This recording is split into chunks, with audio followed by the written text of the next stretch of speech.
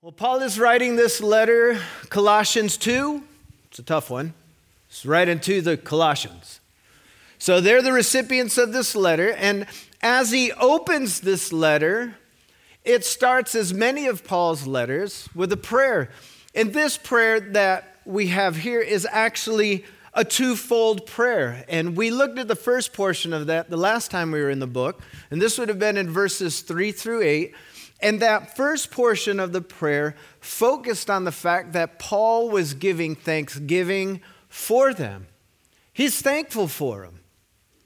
And he received that report of what was going on in the church of Colossae from Epaphras. So Epaphras has come. He's sharing with Paul what is going on, the good and the bad. We'll get to the bad later on in the letter. But at this point in time, he's thankful for him. He's thankful for the fact that they placed their faith and their trust in Jesus, that they have a relationship with him.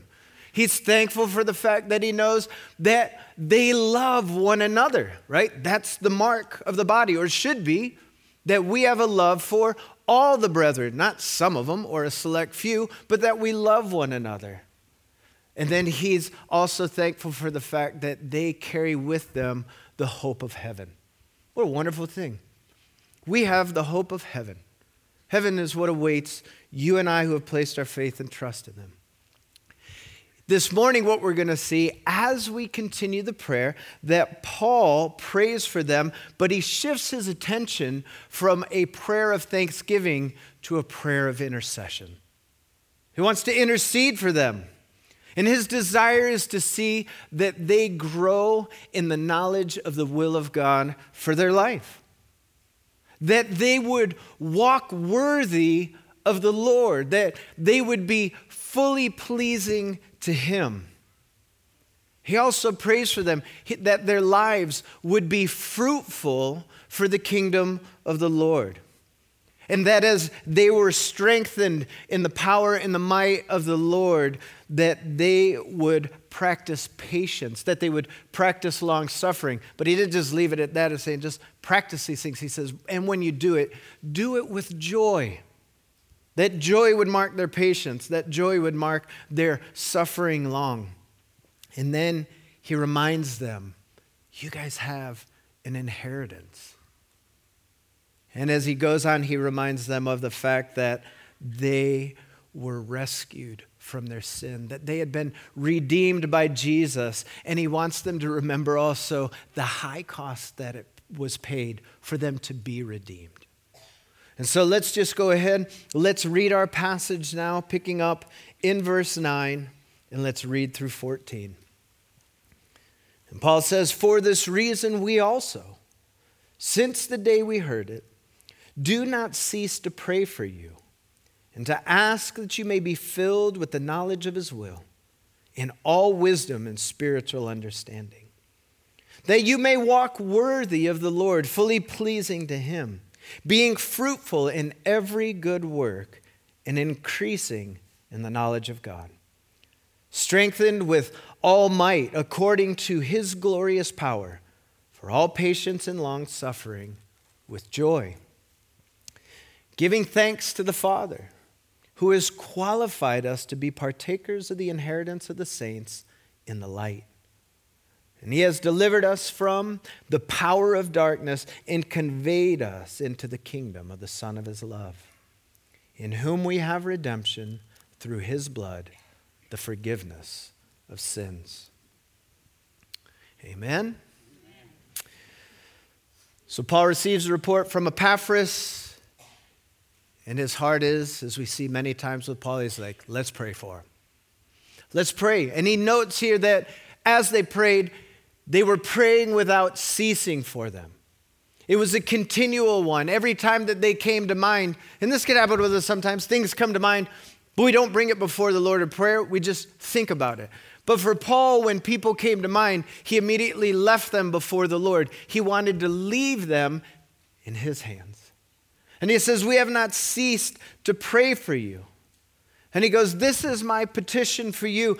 And first he asks, it says here, that they would be filled. And the word filled here means ever increasing or completeness.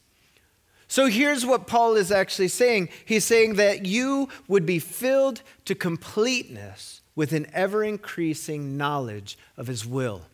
It's a continual thing. It's not just a one, Lord, what is your will for me?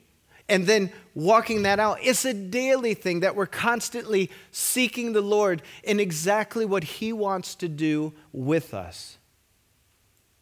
And so he says that they would be filled with that. And he tells them how they're going to be filled with this. He says it's through wisdom and understanding. And for me, when I looked at those words, I was like, wisdom and understanding, what's the difference? Because it seems so similar. But there is a big difference. What is the difference between the two? Understanding is the comprehension of something. That's what understanding is. Wisdom is taking what you've comprehended and putting it into action.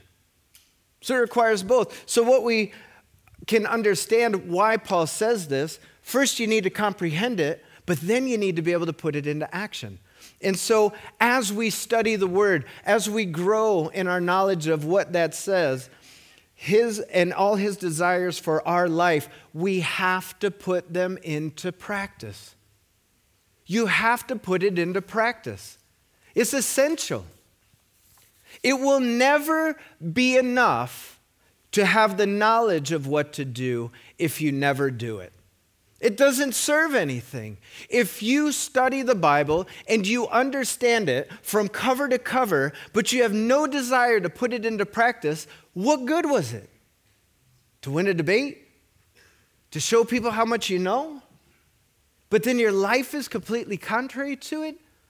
When we understand what it says to us, and they're wonderful things that are given to us, we have a responsibility to then put that into practice. And listen, we can apply the idea of understanding and wisdom to so many areas of our life. Now, we're just going to take one example.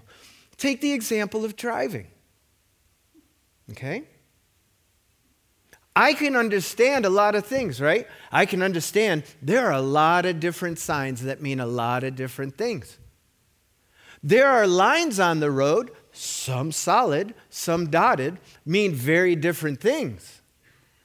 We have lights. Some are solid, some are flashing. They're all very different. I can know all of these things, but if I decide not to put it into practice, what's going to happen? Now, if all of us know exactly what we're supposed to do, and none of us put that into practice, who's driving? Who's going out on the road today? I'm first one out the building. I'm going by myself.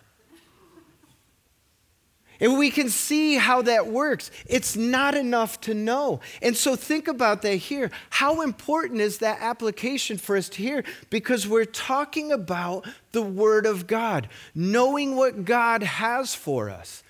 That's far above anything I do on the road. I have to apply that to my life. And as I grow in knowing what He wants to do more and more with my life, I need to put it into practice. That's why James calls us to do what? To not just be hearers of the Word, but that we would be doers of the Word. That we wouldn't just take from that sitting position and listening, but that we would now put it into action, that we would do the things that we know. We've got to be doers of the Word. And Paul goes on here in verse 10 and he says, walk worthy of the Lord, fully pleasing Him. Walk worthy.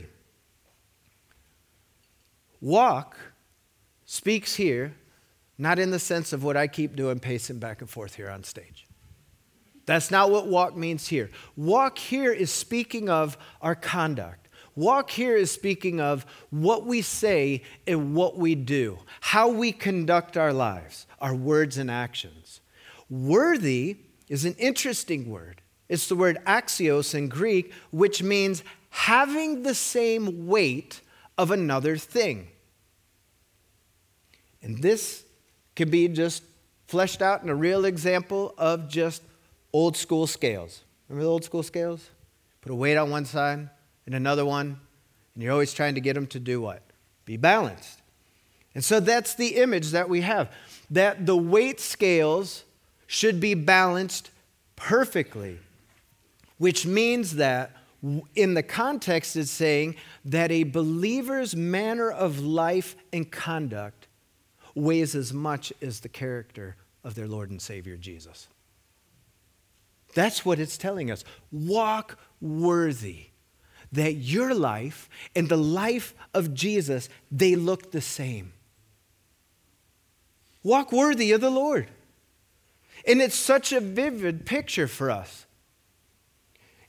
He's our example.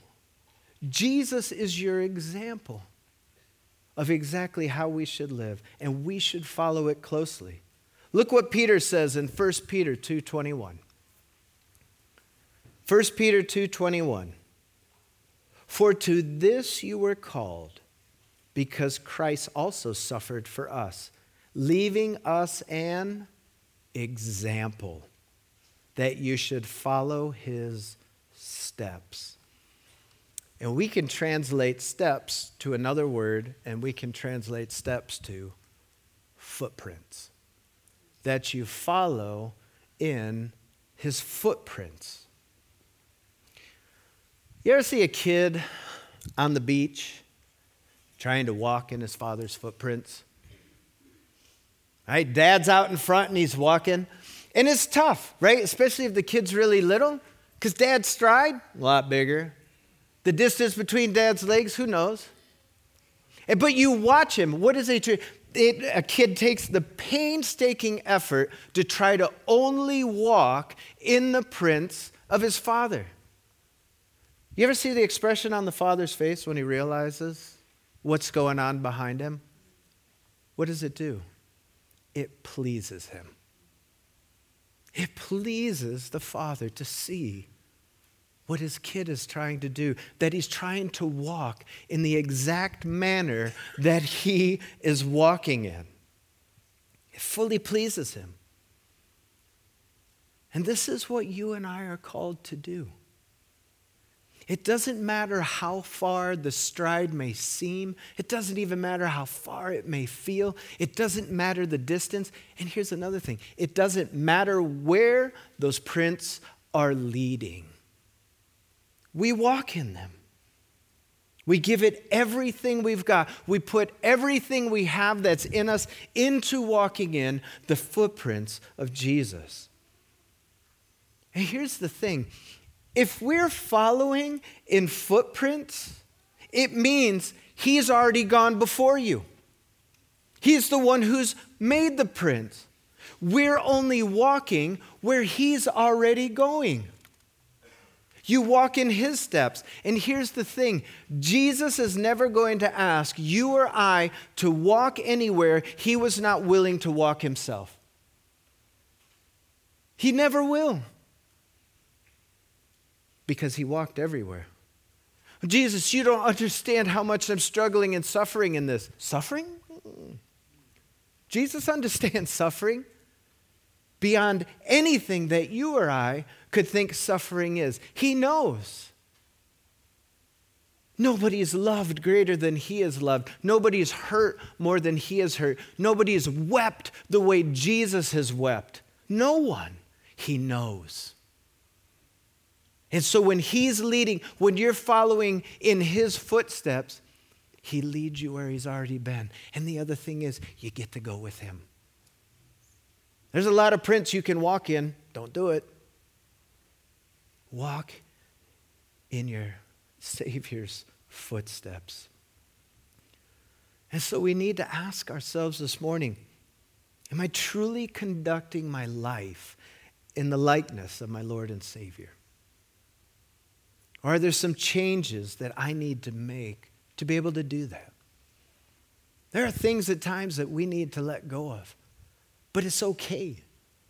They're good things to let go of because it's lightening the load so we can follow him all the closer. And can you imagine having a backpack of like 500 pounds of weights and you're trying to keep up and walk in his steps? Good luck. And let me know how it works out for you. But if you lighten that up, you can follow him so closely. You can walk in his steps. And we should desire to walk worthy because, as it says here, we know that it fully pleases him. Our walking in his likeness, it pleases him. And that should be our goal. Why? Because that was Jesus' goal. John 8:29. And he who sent me is with me. The Father has not left me alone, for I always do the things that please him. That was Jesus' goal. I just want to please the Heavenly Father. Everything he did brought pleasure to the Father. And it pleased the Father to bruise him. Think about that. Because it was for us. He was willing to do that. He was willing to submit and go through that because he knew the end result. You and I would have the opportunity to be rescued and redeemed. It was through that, through his suffering. And this should be our heart, that we desire to please the Lord in every area of our life. Every area of our life. And this is the thing, and I know this. We're prone to divide our lives into different areas. And a lot of times we do it by time.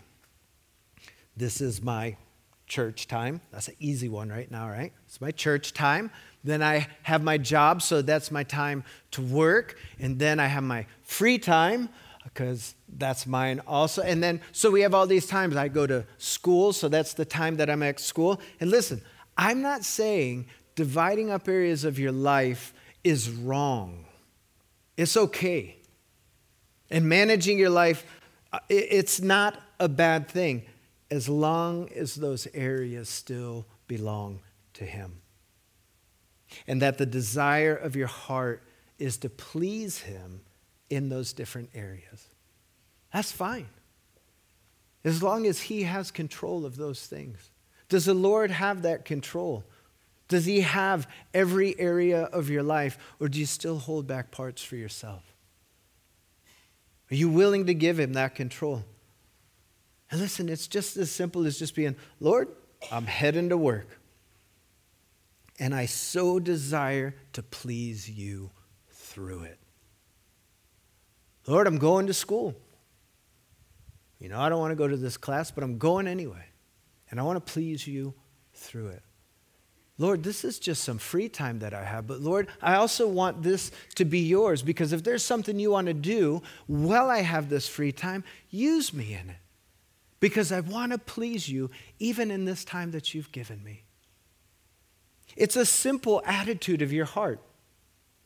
It's the attitude of your heart that says, no matter what I'm doing, I just want to please you. It's not important what's going on, but is my life pleasing you? And the reality is, the life that wants to walk in the footprints of the Lord, the one that wants to please him in every area of their life, that's a life that abides.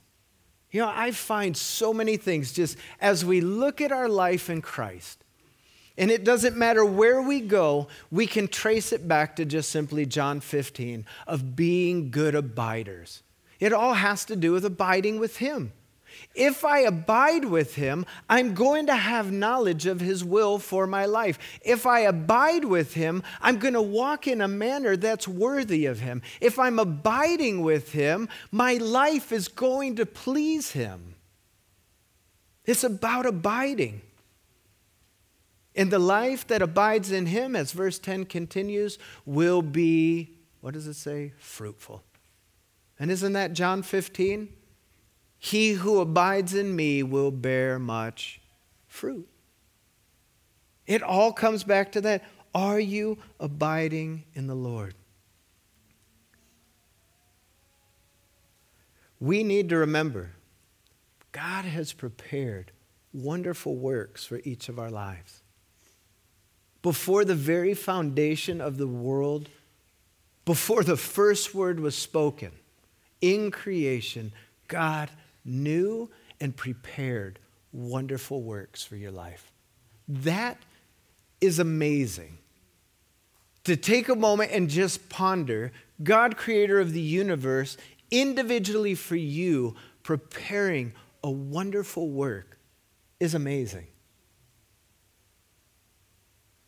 Ephesians 2:10, for we are his workmanship, created in Christ Jesus for good works, which he prepared beforehand for us to, and here we get a word again, walk in them. It's not enough to know what God wants to do. There's an expectation that you're going to walk in what he has you to do. And it's a good work. Our lives should be continually bearing fruit. And as we radiate the qualities of Jesus, his goodness, his kindness, his mercy, his grace, his love, guess what's going to happen? Fruit will come. Fruit's going to come. Your life will be fruitful. Fruit is the proof of an abiding life. It's that simple. Is my life producing fruit or is it not? Is there visible fruit that I can see of the Lord working in and through me? Fruit is the proof of an abiding life. And secondly, he says that we will increase in the knowledge of God. In the beginning, he says that we would increase in the knowledge of his will. And here, he's not being redundant in saying that we would increase in knowledge. He's saying that we would increase in the knowledge of God. And the idea is that we would increase in knowing his character and his nature. That we would increase in knowing his character and nature. That's amazing. God wants us to know him. God wants us to know him. And he wants us to continually know him better and better and better. He wants us to know his plans.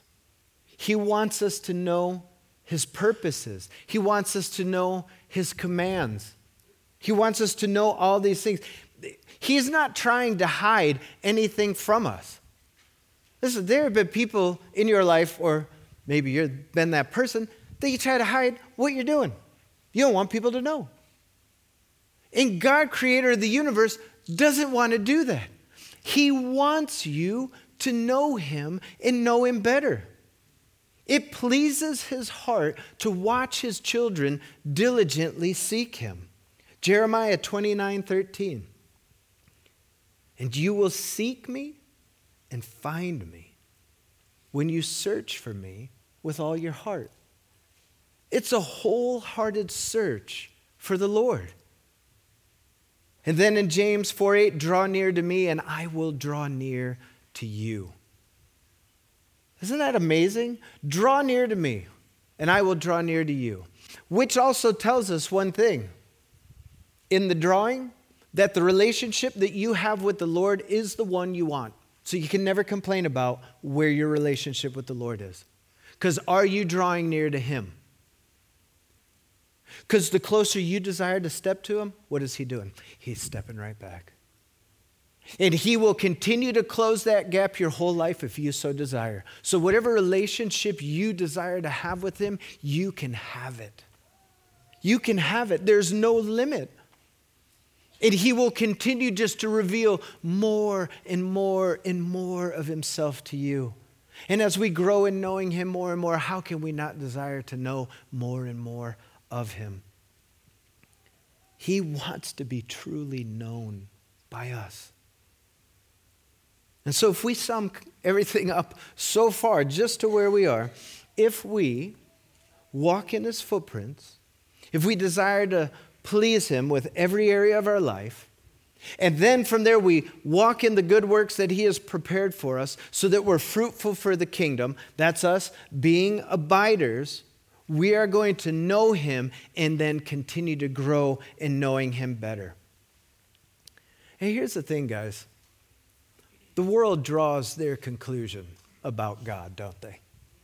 The world has an idea of what they think God is, but they don't know him like we do. They don't know him like we do. Have you ever had somebody draw a conclusion about you when they don't even know you? We love it. We love to hear that somebody has come up with an idea of who they think we are, and they don't even know who we are. We've never even had a conversation. They just based it on what they see and what they think. And you love it. No, when we hear that, we're like, how? How can they say that about me? They don't even know who I am. They don't know anything about me. If they would what? If they would just take the time to get to know me, they would see who I really am. They would know my true character. They would know really where I stand. It hurts. And God desires that his creation would truly know him. He desires that they would know him. And he has chosen you and I who have a relationship with Jesus as his representatives. He uses us to show the world who he is. And if we want to represent him right, we've got to abide. And it's so important that our words and actions look like him. It's so important. Now, if you're sitting there and you're going, hey, Jamie, I read in the Bible that Jesus made a whip. I like that. Read the context and see why. It's different.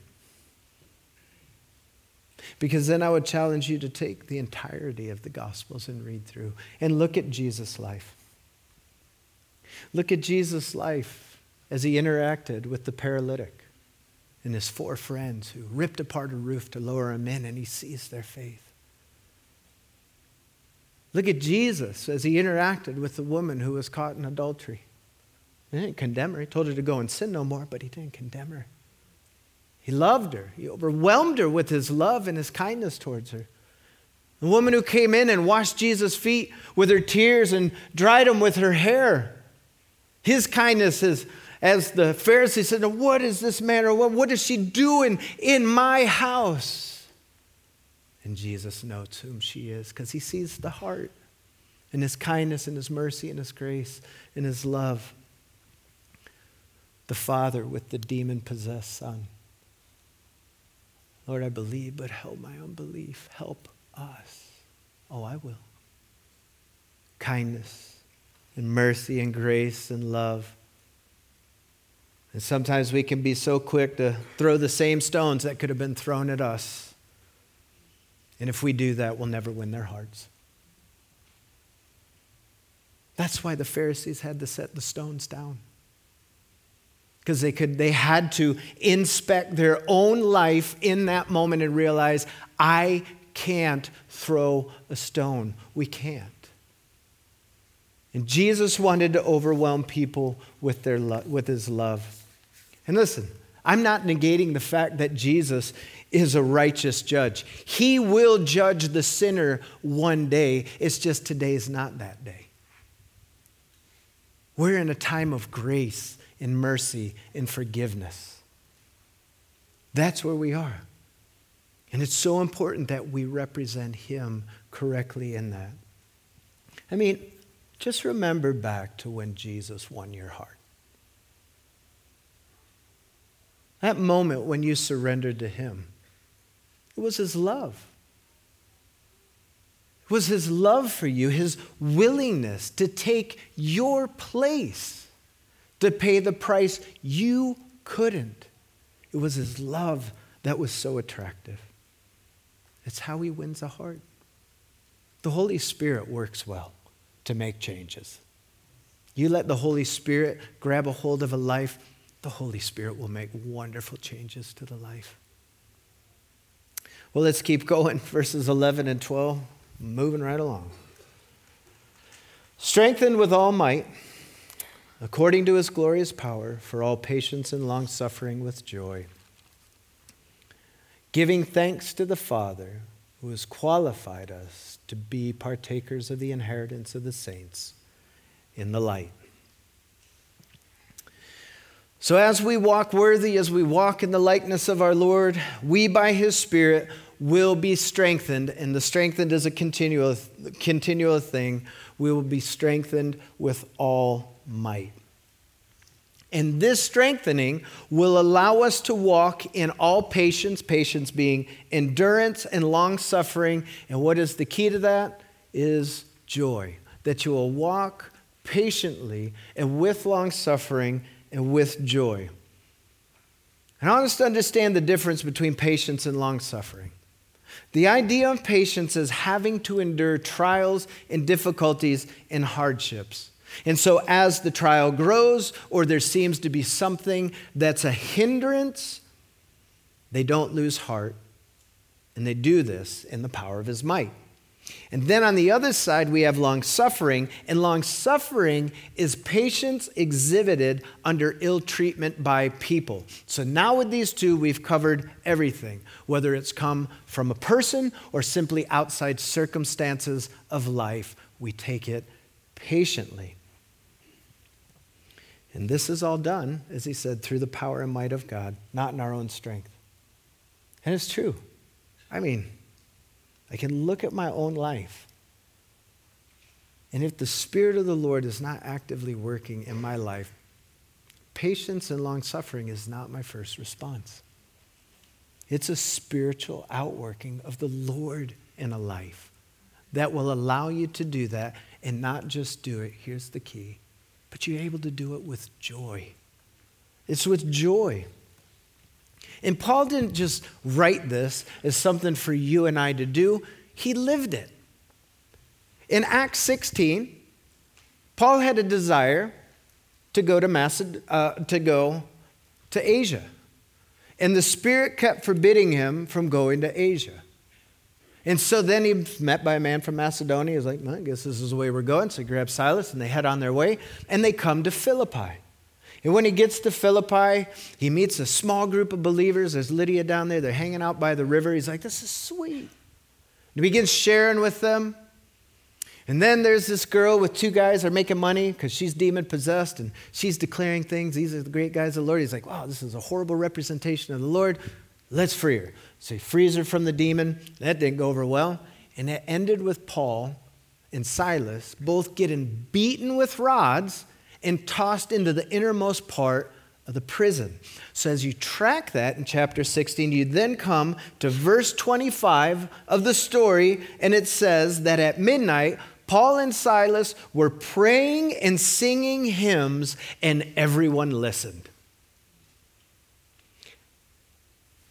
I've been in the jail ministry. You don't hear a lot of singing of hymns. Joy marked his life in the struggle. So much so that even when the prison doors were flung open, he's like, not leaving yet. Still got 2 more verses to sing. No. But they didn't leave. And the Philippian jailer was about to take his own life. He's like, no, I'm here. Silas is here. Actually, we're all here. Nobody went anywhere. And that led to the salvation of the Philippian jailer. Joy. You can endure things patiently. You can suffer long, and you can do it with joy when God has a hold of your heart. When the Spirit is moving freely in your life. His letter to the Philippians, he wrote from a Roman prison. And what is the major thread through the book of Philippians? Joy. And he's in prison. If ever there's a letter you get to write and complain about your circumstances, that's a good one. But he doesn't take the time to do that. He encourages people to be joyful. And if I was the Philippians, side note, every time I see Paul, he's in prison. So that would have me thinking differently too, right? Hey, when he was in Philippi, went to prison. Now he's writing to us from Rome, and he's in prison. But joy. God gives us the strength to meet every trial, whether by a person or circumstance, patiently and with joy. I mean, look, it's exactly what James said. James said, "Consider it pure joy, my brothers, whenever you face trials of various kinds." They're going to come in all different manners of life. But when you face them, face it joyously. And if your life is marked by joy, no matter what, joy is the settled state of contentment. That's what joy is. It's a life that is completely content in the Lord. And then it doesn't matter your circumstance. You have the joy of the Lord in your life.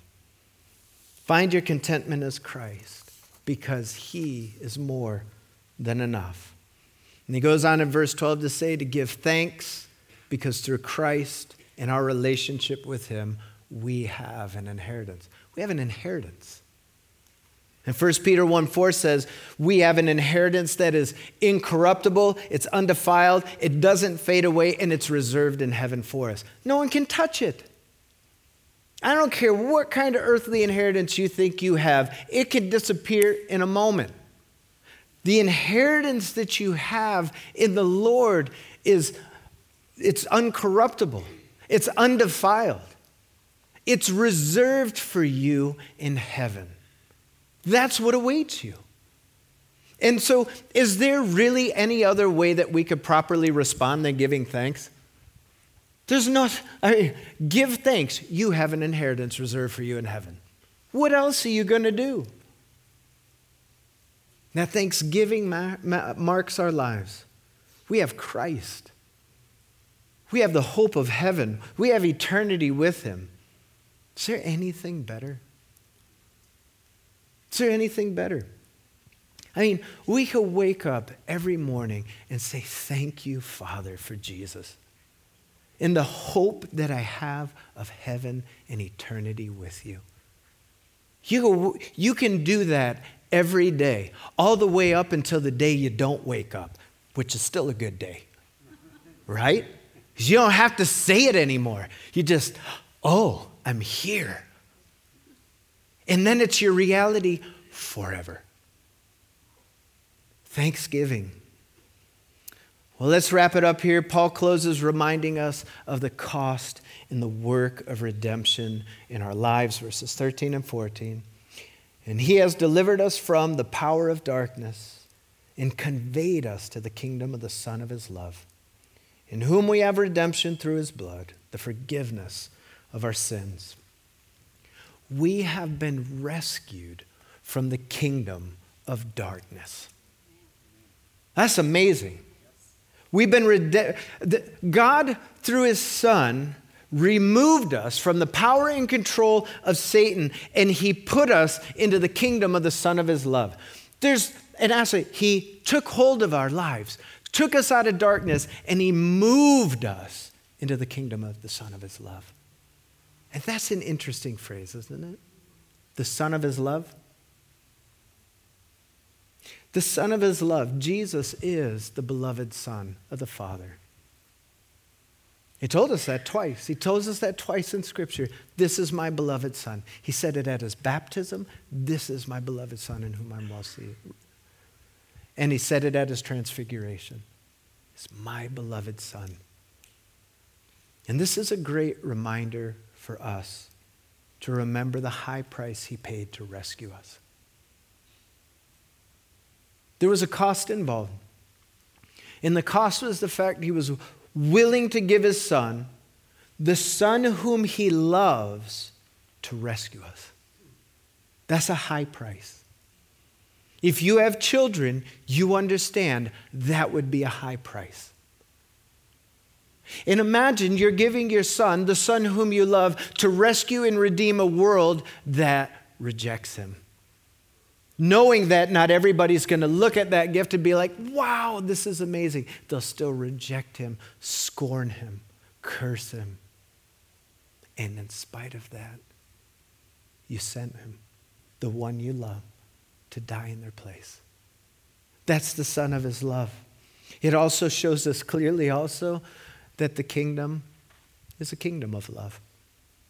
When we arrive, we're going to be in the kingdom of love. Unconditional love. And our admittance into the kingdom is solely by the precious blood of Jesus. There's no other entrance. It's only by his blood. And he forgave all our sins. Jesus' blood has redeemed us. And whom the Son sets free is free indeed. You know, I thought about this after Wednesday's service, and we just read through the entire Gospel of Mark and just listening, right? So you grab the scope of Jesus' life. And you know, I sat there this week and I realized I love being loved by him.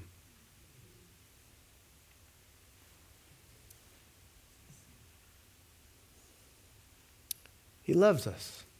He truly loves us. And I love being loved by him. Do you love being loved by him? It's wonderful. There's nothing to compare it to. That's what he does. So how can we,